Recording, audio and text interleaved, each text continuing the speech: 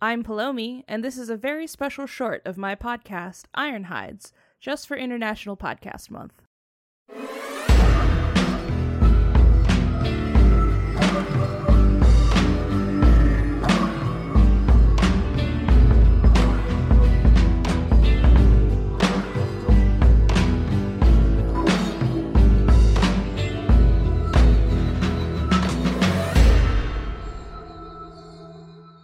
We open up on a blue azure sky, mountains far off in the distance close to the horizon, and as the wind kind of passes over the plains, it looks like an ocean more than it does solid ground.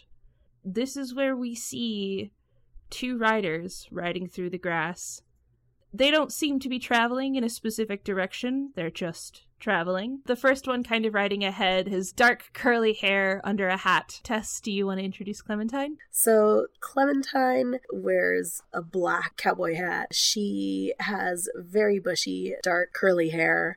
She is extremely stylish. Think mixing Janelle Monáe in suits and vests with a young Lando Calrissian half cape. She is wearing a bright purple and green floral cravat, and her cape is a dark emerald green to kind of match, and she's wearing, a black vest, white button-up shirt, black suit pants, and some sweet boots. Riding next to Clementine is a willowy figure. Curtis, do you want to describe Jim for us? A fairly slim figure.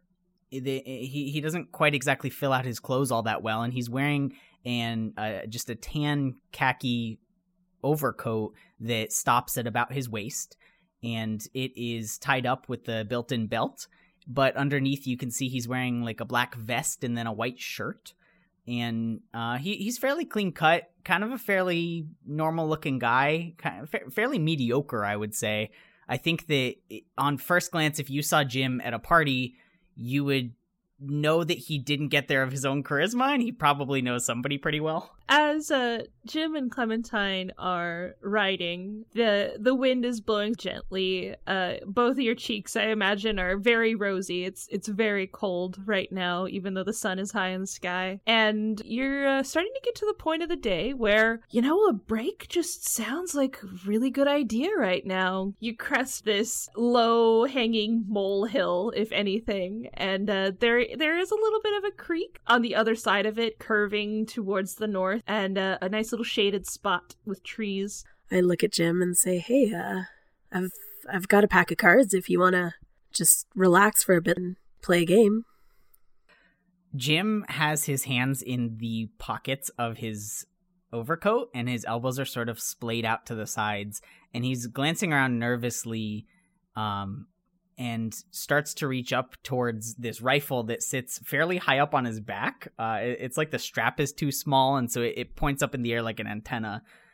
And he says, I'm not sure about this, Clementine. I have sort of a strange feeling about this creek. It just seems kind of odd. Seems real pretty to me. All right, I trust you. If you don't sense any danger, sure, we'll play a game of cards. Jim's a little bit, a little bit paranoid, just a little bit suspicious of nearly everything. Clementine just kind of chuckles to herself. As Clementine and Jim sit down by the creek to play their game of cards, I want both of you to roll me a read a bad situation. Even though you're taking some time to rest and relax and take care of yourselves, you're still very alert. You're still keeping your wits about you and trying not to get too comfortable. This is open territory, and I think both of you, that anything could happen.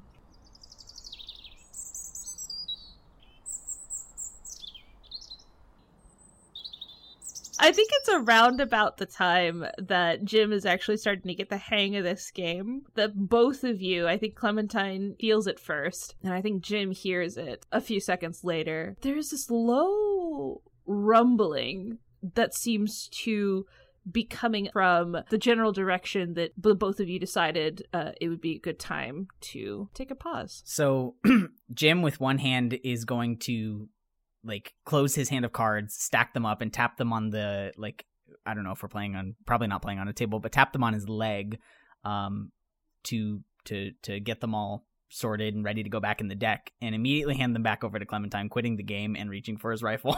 Clementine makes sure to like sweep them up, delicately but quickly into her card box and slides it into her pocket. And as she does, she pulls out the cutest and tiniest little handgun. It's got a pearl inlaid handle and gold, and it's absolutely, what's the word I'm looking for? Excessive. It's excessive.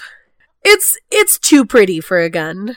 It's a good juxtaposition to Jim's fairly entry-level, very basic hunting rifle with a scope that sits very high up on his back, and he's now taken it off and is holding it under his arm. Both your horses are kind of pawing at the ground. I imagine you sort of lashed them to a low-hanging branch or around a tree, but they are antsy to get out of here. Jim would maybe investigate this here a little bit further. Yeah, I'm not sure. It might be something that's kind of in our duties as dogs, but at the same time, I don't exactly want to put us in danger. I told you I had suspicions about this creek. Yeah, the creek is fine, though. It's not the creek. It's the ground underneath the tree, my friend.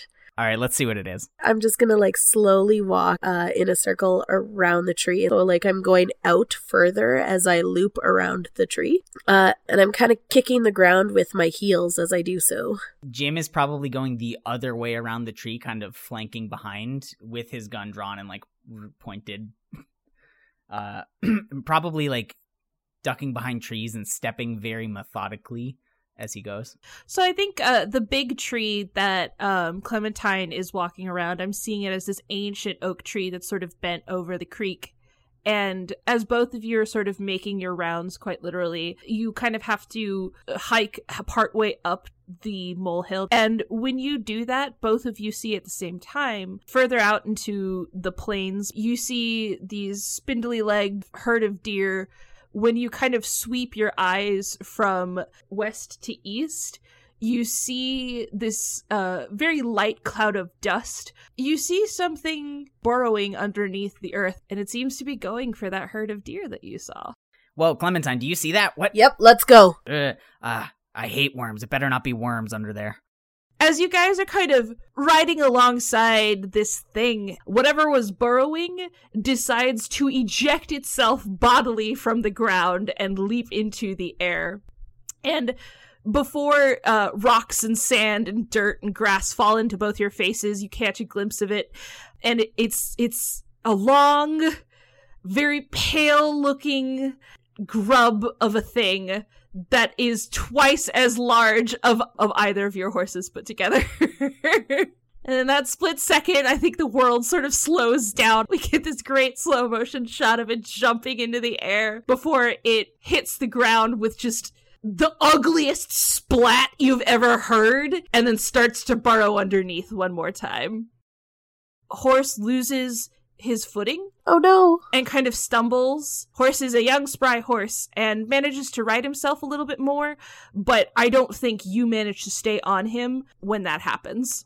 I curse. I sure do curse under my breath. I think that as this happens, as the grub jumps out of the sand, Jim just silently has this horrified look on his face, his jaw open and sort of making this frown as he reaches for his rifle once again, taking it down off of his back. Clementine falls off of the horse, and Jim turns around and looks and says, "Clem!"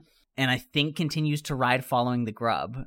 So there were two of them. Did one break off when I fell? Yes, I think they did. And I think as you kind of get your bearings, Clem, and you look at the trail that was left by the grub that jumped out of the ground and knocked you off of your horse, you see the second trail that you spotted sort of veering around this spot that you've fallen and then rejoining the first grub ahead of you. I think at this point, so Jim is riding, and he's just going to fire into the sand, like into the dirt at the trail, trying to hit this thing while it's underground, because he does not want to see it again. Clementine gets back on her horse. She starts to catch up and sees Jim focusing and shooting at the thing and trying to do some good. and is maybe a little proud, maybe a little has some feelings about this. So I like the idea of kind of taking this from Clem's perspective. Up ahead, you kind of see Jim, gun in hand, taking aim. He's holding on to his horse with just his legs at this point, which is a pretty impressive move for anyone to do. Yeah. And he's taking aim and fires, and around the time that he fires, there's a split second of just sheer silence, and then the most awful screech rings across the plains. It fills your head, and I think this is how you take -1 damage for Jim, and I think the shot that's embedded in the first worm that makes them take 2 harm. As this happens, I think that Jim kind of staggers a little bit on the horse, like slumps down a little bit and wants to cover his ears, but of course can't because he's riding with a rifle, and just cringes and winces, and veers off a little bit away from the worm.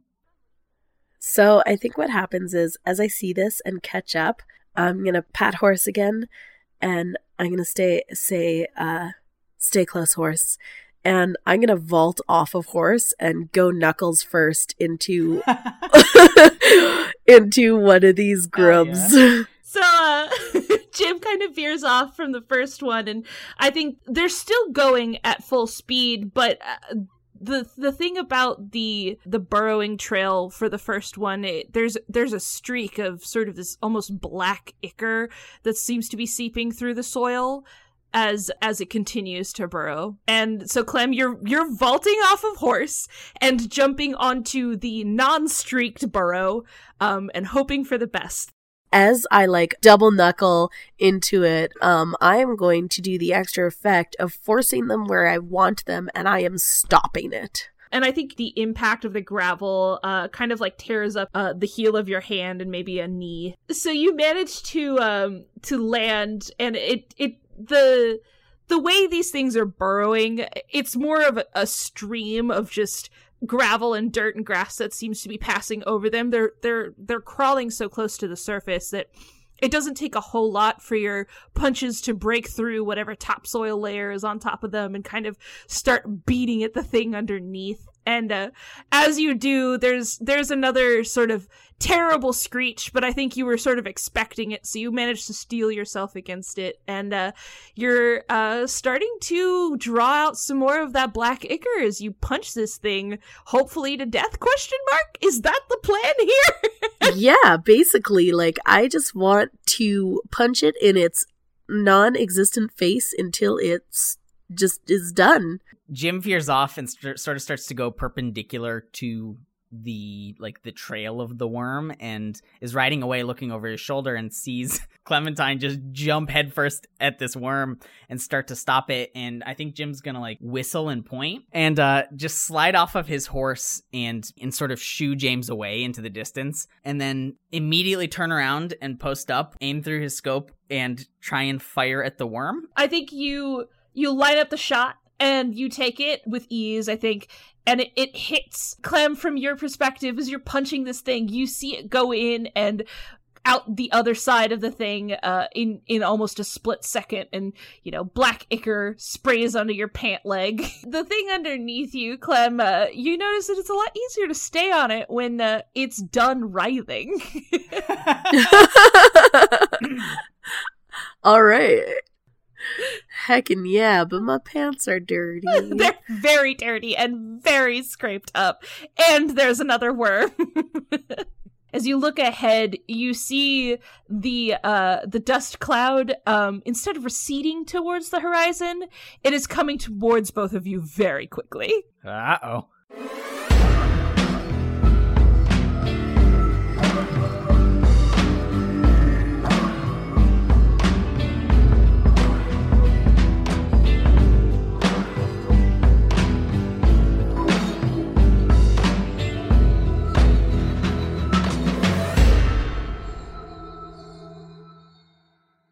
You can catch Ironhides on the One Shot Podcast Network starting later this fall.